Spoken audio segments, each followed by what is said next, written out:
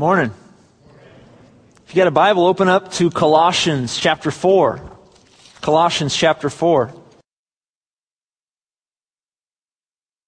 As you're turning there, you may have heard on the news the other day that there was a very notable death in the Christian community on Friday morning. As a matter of fact, it was announced on Saturday.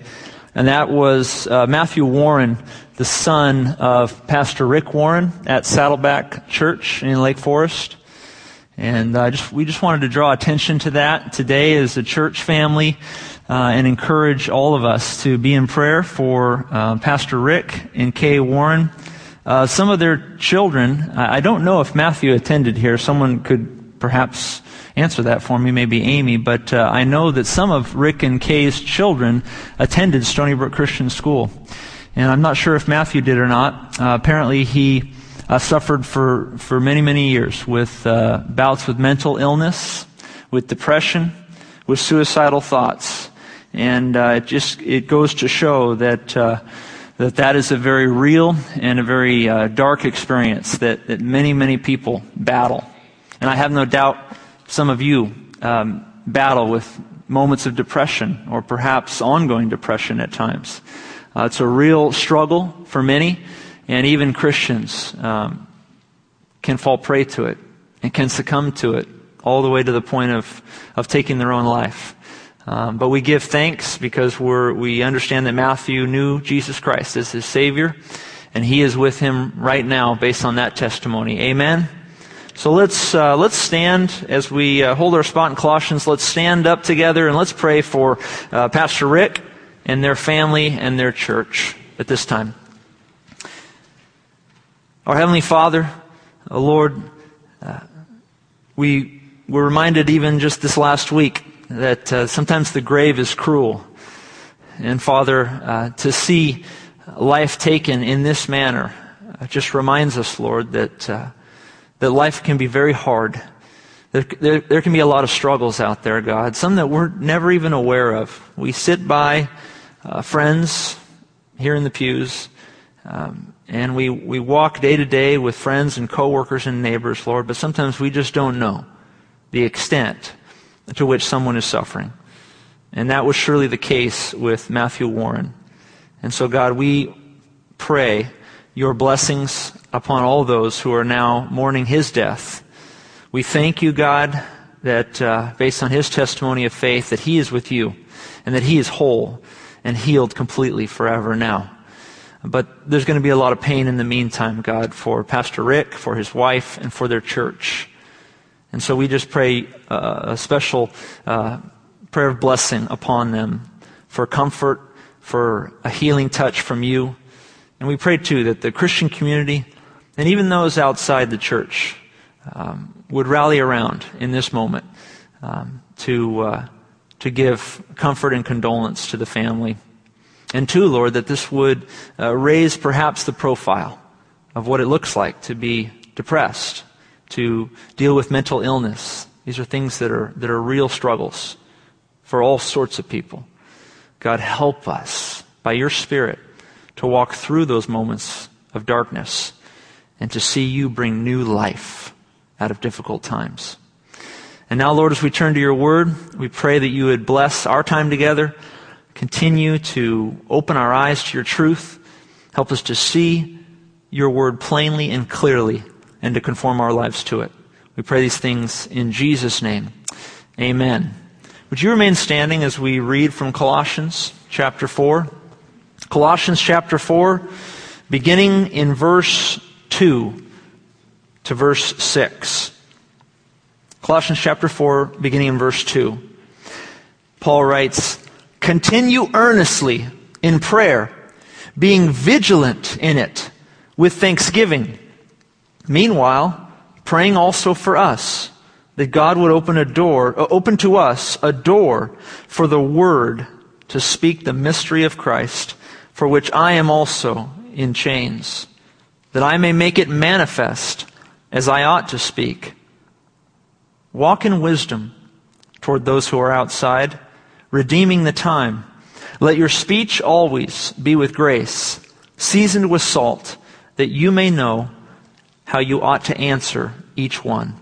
You may be seated. Colossians chapter 3, verse 5, and all the way to here where we are in Colossians chapter 4, verses 2 to 6, is a portion of Paul's letter to the Christians in Colossae that can be summed up in 4 words: off, on, under, and up. Part 1 we looked at about a month ago. Put off the old man. Part 2, put on the new man. Part 3 we looked at just a couple weeks back. Come under proper authority. We looked a lot at the biblical concept of submission there. And here we are, part 4, finishing up this portion of the letter to Colossae. It is entitled Wise Up and Lift Up Prayer. Today we look up as Paul encourages us to lift up our prayers to God and to wise up in how we speak and act in this world. And so he writes in verse 2, he says, continue earnestly in prayer, being vigilant in it with thanksgiving. 3 points on your outline. If you got an outline, grab a pen. 3 points on your outline today about prayer, the kind of looking up that Paul wants us to have. The first point about prayer is that we're to continue earnestly in it. Write down the word earnestly. We're to continue earnestly in prayer. Devote yourselves to prayer, Paul says. Let it be a habit. Persevere in prayer. 1 Thessalonians 5:17, one of the shortest verses in the Bible. Pray without ceasing. Now the objections to prayer are many, especially in our day and age. One of the chief objections to a life of prayer or to ongoing prayer in our day-to-day life is you say, well, you know, I'm just so busy. I don't have time to pray. You know, even the busiest people I know have moments in their day where they can get away for some quietness. Think about while you're driving to work or to school. Some of you have commutes, whether you drive to work, whether you take the kids to school, whether you're going to the grocery store. And our tendency in those moments is to flip the radio on or to turn on some music. But what if we turned it off? What if we made it a habit to turn off all noise as we were going to work or to school, and we were to use those 10 or 20 or 30 minutes to pray, just to talk to God, just to speak to Him? What about while exercising? What about in the morning before anyone else is awake? There's always moments in the day where you can find a time to pray. And the point here is to find a habit. It's different for everyone. I think, quite frankly, driving is one of the easiest methods for me to be in a time of prayer. It's when I'm driving somewhere. Turn off that radio and pray. Another objection is, I don't know how to pray. I don't know what to say. You know, I turn off the radio as I'm driving and I just kind of sit there and I look up at the Lord and I don't know what to tell Him. Well, that's okay too. Because Paul says elsewhere in Romans chapter 8 that the Spirit of God prays with you and for you in the moments where you don't know what to say.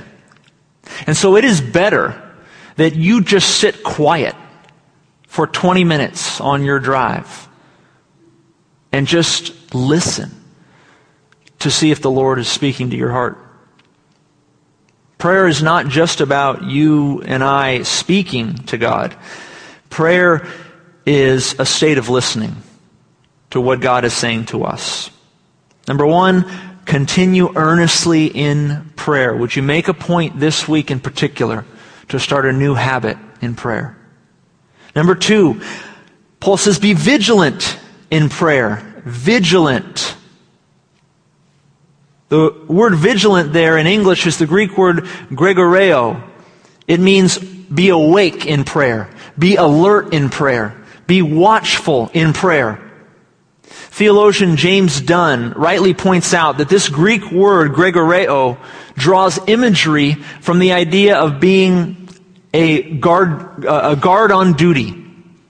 He draws parallels from the book of Nehemiah, chapter 7, in which guards are placed to guard the holy city. And they're to stand duty. They're to be alert. They're to be ready. You're on guard when you're praying. You're watchful when you're praying because you're alert to the things of God. And Paul urges us to be vigilant, awake, alert, watchful. One of the things that I think is most lacking in, especially among modern Christians, modern day Christians, with respect to their prayer life, is not just the fact that they haven't made it a habit to pray throughout the day, but that they lack concentration in prayer. That we lack concentration in prayer. It's interesting, Jesus said repeatedly, he said, go off and find a quiet place. In Matthew 6:6, he says, but you, when you pray, go into your room, and when you've shut the door, pray to your Father who is in the secret place. Later on in the Gospel of Matthew, chapter 14:23, it says that Jesus went off by himself to a quiet place to pray. And in Acts 10, Peter actually goes up on the rooftop in Acts 10, verse 9. But he wasn't going up on the rooftop, to see what was going on in the city. He went up on the rooftop because that was one of the quietest places in all the house. In the first century, to go on the rooftop meant you were getting a moment of quiet. The point is that we need to find a place and a time where we can concentrate time in prayer. We need vigilant, alert concentration. Not just when we're involved in individual prayer, but also when we're involved in corporate prayer. When someone prays from the worship team, when Dustin prays for the needs of the church, when I pray before or after a message or at the end of a service, these are not just moments to check out as a church body. These are not just moments to say, well, that person's praying over there and I'm just sitting here and I've got nothing to do. Quite the contrary. When someone else is praying, especially on behalf of the whole church or on behalf of a corporate body, all of you who listen to that prayer ought to be praying with them. As we close our eyes and bow our heads, our hearts and minds should be knit together as we pray, nodding our heads quietly at the things spoken that we too wish to intercede for. Saying a quiet, yes, Lord, whenever a particular prayer or intercession strikes a chord in our hearts. J.P. Moreland spoke a little bit about this in his book, The Kingdom Triangle. He talked about how we are to engage in corporate prayer. We're not just bumps on a log when someone else is praying. That is a time for you to spiritually concentrate on the content of the supplication that is being said, to agree with it, to speak quietly to your heart, yes, Lord. Yes, I want that too, God. Amen. We don't watch people pray. We pray with them. We assent to their prayers.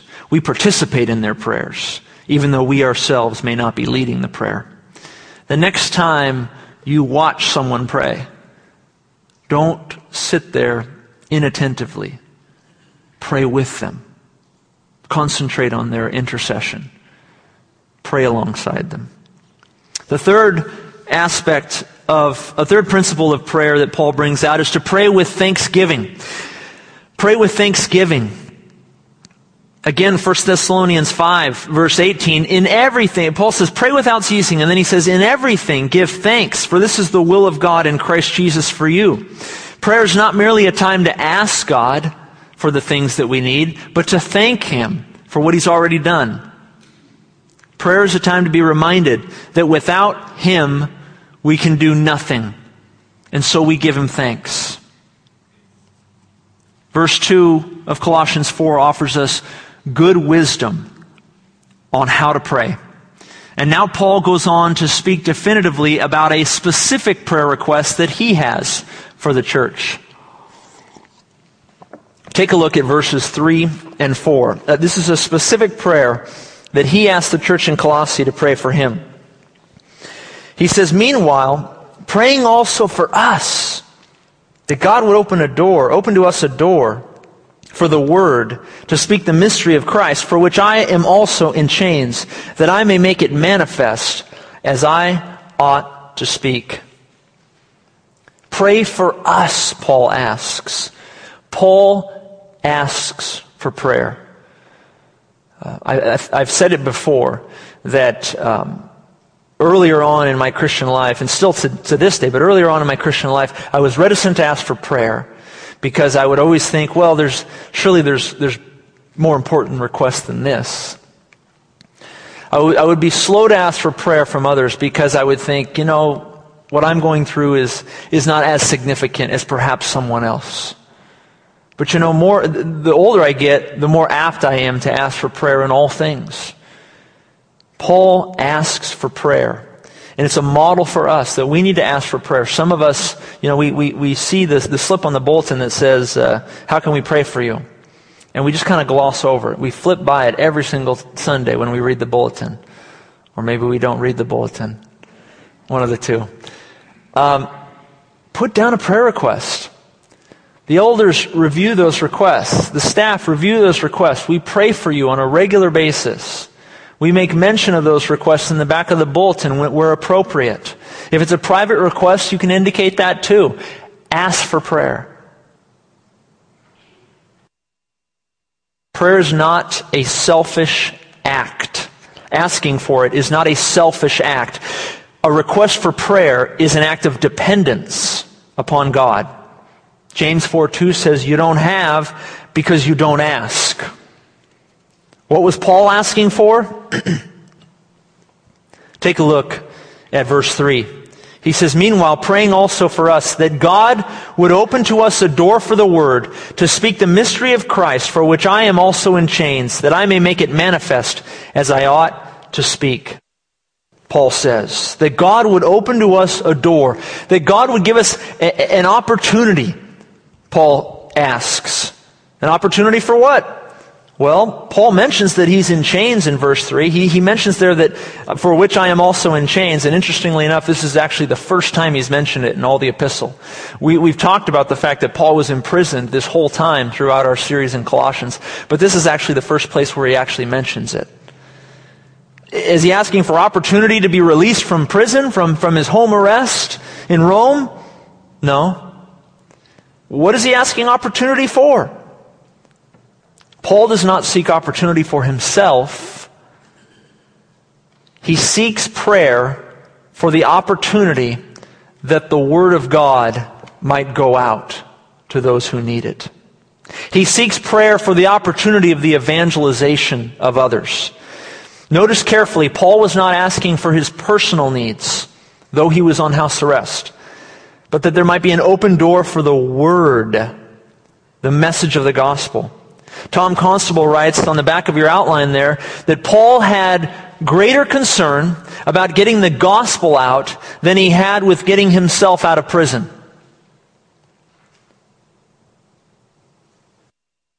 Lord, let your word go out, was Paul's prayer. He wanted the person of Jesus to be exalted. He wanted those who did not know the gospel to hear it and to believe it and to receive Christ in them, the hope of glory. Paul might have been chained, but he knew that while his chains were a tragedy, that there was one thing that could not be chained, and that was the Word of God. And so he wrote elsewhere in 2 Timothy 2, "Remember that Jesus Christ of the seed of David was raised from the dead, according to my gospel, for which I suffered trouble as an evildoer, even to the point of chains, but the Word of God is not chained." That was Paul's prayer, that he would suffer loss for the sake of the gospel ministry. Doug Moo writes that Paul mentions his imprisonment, quote, "to illustrate the power of God in opening doors for the gospel, even when humans conspire to close them." What an example in suffering that Paul showed us, that even in his suffering, his ultimate concern was that the gospel go out. Was that even by his chains, that the gospel could be made manifest to others. That they could see it, even while he was physically imprisoned. The Word of God is not chained. I think of China today. Did you know that communist China is now the number one global producer of Bibles? Amity Printing began in 1988 as a joint effort between the United Bible Societies and the Chinese Christian Council. In their first year, 1988, they printed over 500,000 Bibles. Just last year, in 2012, Amity Printing printed 12 million Bibles. Altogether, in the past 25 years, this organization has produced 100 million Bibles in more than 90 languages. 2/3 of those 100 million have been exported around the world, but 1/3 have remained in China in the last 25 years. Over 1 million Bibles produced annually over the last 25 years that have remained in country. It's not enough. It's not enough for those Christians in the underground church in China. All 67 estimated million of them, by the way. 67 million estimated Christians in China. All of this done in communist China. The Word of God is not chained. Amen? It's not chained. It's printed in atheistic and communistic societies. But here Paul, he's more concerned about that word going out than his own chains. He's more concerned about the salvation of others than his own physical needs. And so too, we also ought to be concerned with how we present Christ to the world. And so we finish with verses 5 and 6. Paul writes in chapter 4, he writes, "So walk in wisdom toward those who are outside, redeeming the time. Let your speech always be with grace, seasoned with salt, that you may know how you ought to answer each one." Walk in wisdom. As we are vigilant and concentrating in prayer, as we are thinking not only about our own travails, but that the Word of God might be used through our hardships, Paul says we're to think wisely and walk wisely as we speak and act in this world. We're to redeem the time. That means to buy it back. Redemption, redeem, in first century context, as it has over the centuries, always had the mindset of buying out of slavery, buying back out of captivity, taking what was once enslaved and setting it free. And so also Paul says we need to buy back this short earthly time from its captivity to sin and Satan. We need to take advantage of all the time that is available to us and make the most of every opportunity. The time is short. The grave is imminent. And I want to leave this life with no regrets. I don't want to let another family member or friend or neighbor carry on without knowing the eternal importance of the gospel of Jesus Christ. And so we must speak to them. We must tell them. And Paul gives us advice on how to speak. Verse 6, he says, "Let your speech always be with grace, seasoned with salt, that you may know how you ought to answer each one." The word speech there is the Greek word logos. It's the same Greek word used to describe the Word, the Scriptures. And so logos in the New Testament can describe the Word of God, the revelation from God to us, logos, the Word. But logos can also mean our own revelation from our lips, what we speak out, our conversation. Interesting parallel, don't you think? Paul says the logos should be filled with grace. Charis, charite. The logos of our lips should be just like the Logos of the Word, should be filled with grace. As God's Word is filled with the gospel of grace, so let our words mimic and imitate the tone and the content of the Scripture. Many Christians fail. Many Christians fail when it comes to using the right tone. A wife once said to her husband, "You can be right, but wrong at the top of your voice." Tone matters. Content is important. We all agree with that. The content of what I say is important. The content that we teach from the pulpit at Coast is important. We care about the truth, the content of the Word. But what we often forget about is the tone with which that content is communicated. Tone matters. So speak graciously, with love. Be pleasant in your tone, not harsh or rude, sarcastic or condescending. Your tone matters. Let your speech, Paul says, always be with grace. Let your words be seasoned with salt. Drawing on how Jesus used the imagery of salt in the New Testament, he means to say that let your speech, your words, be seasoned with attractive and flavorful tone and content. Let it be seasoned with that which is wholesome, that which will preserve relationships, preserve your interaction with neighbors and friends and family members, that will build it up and not tear it down.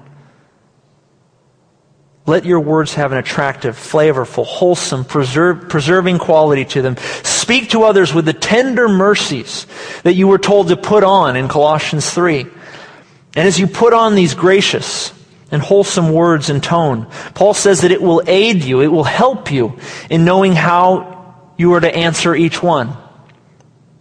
Did you catch that? Think through that just one more time. Let me read it from verse 6. He says, let your speech, let your logos, always be with grace. Let it be seasoned with salt, that you may know how you ought to answer each one. He's giving a result. He's saying if you do A and B here, then C is going to apply. C is going to obtain. If you have gracious words, if you have words that are seasoned with salt, they're wholesome, they have a preserving quality to them, he says you're going to know how to answer people. You're going to know how to represent God well. Paul's saying that the gracious, wholesome tone of your words will help you in answering others who inquire about the Christian faith. Now, elsewhere in Scripture, in 1 Peter 3:15, we're told that we're instructed to defend the faith. Defend the faith. Peter writes, always be ready to give a defense to everyone who asks you for a reason for the hope that is in you. A defense, an apologetic. We're to argue in a sense, but in a good way, Peter says, be ready to contend for the faith. Be ready to give an answer when someone objects to the resurrection. Be sure to give an answer when someone objects to the idea of creation. Give an answer, Peter says. Be ready with an apologetic. And surely, learning apologetics, learning how to defend the Christian faith is a worthy biblical goal. It's a great thing to learn apologetics. But that's not what Paul's saying here in Colossians 4, verse 6. What is he saying? Listen how he defends the faith in Colossians 4, 6. He tells us, let your speech always be with grace, seasoned with salt, that you may know how you ought to answer each one.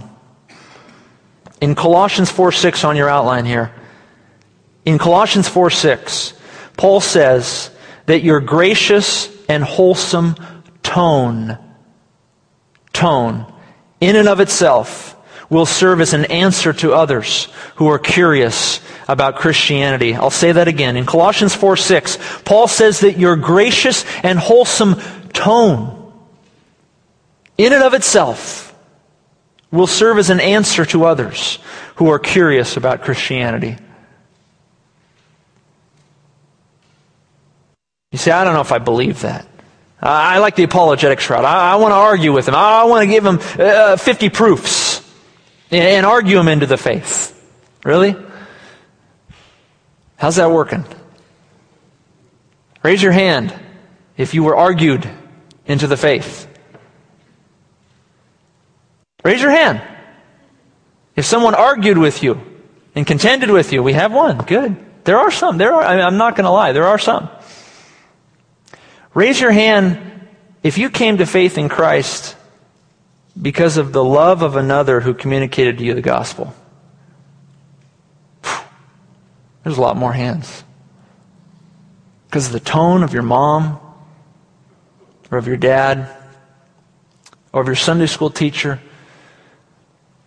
or of a teacher or professor, or just a wonderful Christian man or woman who came alongside you and just showed you love, and showed you the love of Christ. And you looked at them and you thought, I really want what they have. There's a time to do apologetics. I like apologetics. I think it has its place in society. And I admire Christians who stand on a stage and argue with atheists or secularists or humanists about why Christianity is true. And we need those Christians to defend the faith from an apologetic standpoint. But I have found that very few Christians are argued into the faith. Instead, they're loved into the faith. A few stats. It has been said by sociologists that 90% of the friction in daily life, in relationships, 90% is caused by the wrong tone of voice. 90% of relational friction starts with the wrong tone of voice. Sociologists also estimate that only 7%, get this, I hope you can really listen to this, because according to this stat, you're not listening to 93% of the rest. Sociologists estimate that only 7% of what I say right now comes through into your ears and settles in your heart. Did you know that actually 38% of a speaker's tone of voice is actually what matters in communicating content? And did you know that 55% of a speaker's nonverbal cues also communicates content? Much more than words do. 7% of words. 38% of the tone of the voice matters. And an astounding 55% of their nonverbals matter. It's interesting because I know that to be true of me in many respects because of the preachers that I'll listen to. I have a few favorites that I'll listen to during the week. I'll listen to a sermon of another preacher of different churches. And I'm always, as I look over those that I've listened to and those that I've stopped listening to, usually some of the reasons I've stopped listening to them, to some, is not so much because of the content of their teaching, but it's the tone of their teaching. It's the fact that they're sometimes yelling and becoming harsh from the pulpit. There's a time for righteous indignation, and there is a time for that. But when all a preacher does, or all a speaker does, or all a teacher does, is speak with antagonism and with vitriol and talks down, the audience stops listening.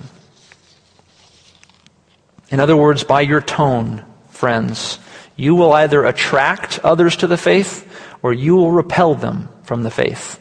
By your tone, you will either bring peace and harmony into your marriage or you will bring distance between you and your spouse. By your tone, your grandchildren and children will know that you unconditionally love them, or they will wonder if they are loved at all.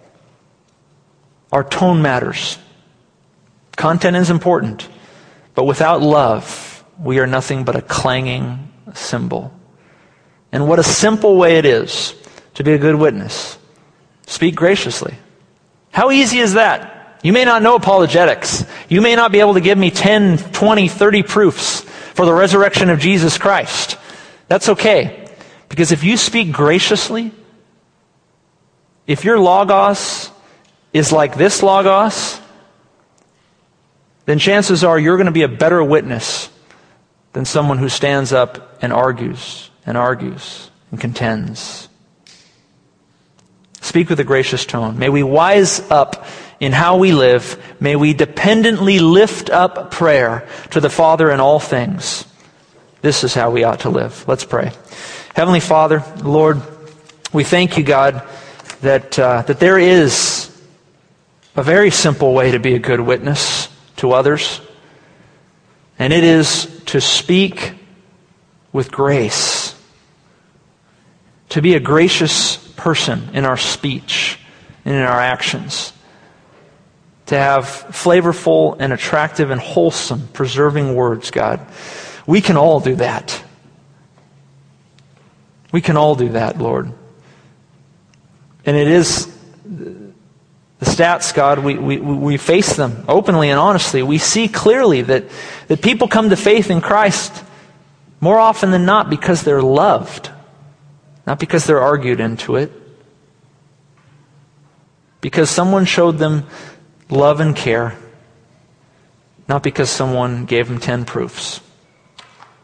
So Lord, that's eye-opening for us.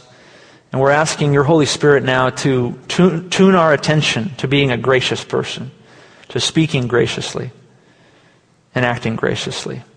That we might lift up prayer too, Lord. Lift up our prayers to you habitually, in perseverance, God. We don't want to be a people that's not depending upon you. We want to be a people that's communicating with you. That the logos of our lips would be lifted up to you daily and listening to you often. And that also the logos of our lips would be speaking words of grace and love to those around us. That we might win them to the faith by the love that we show them. In Jesus' name we pray. Amen.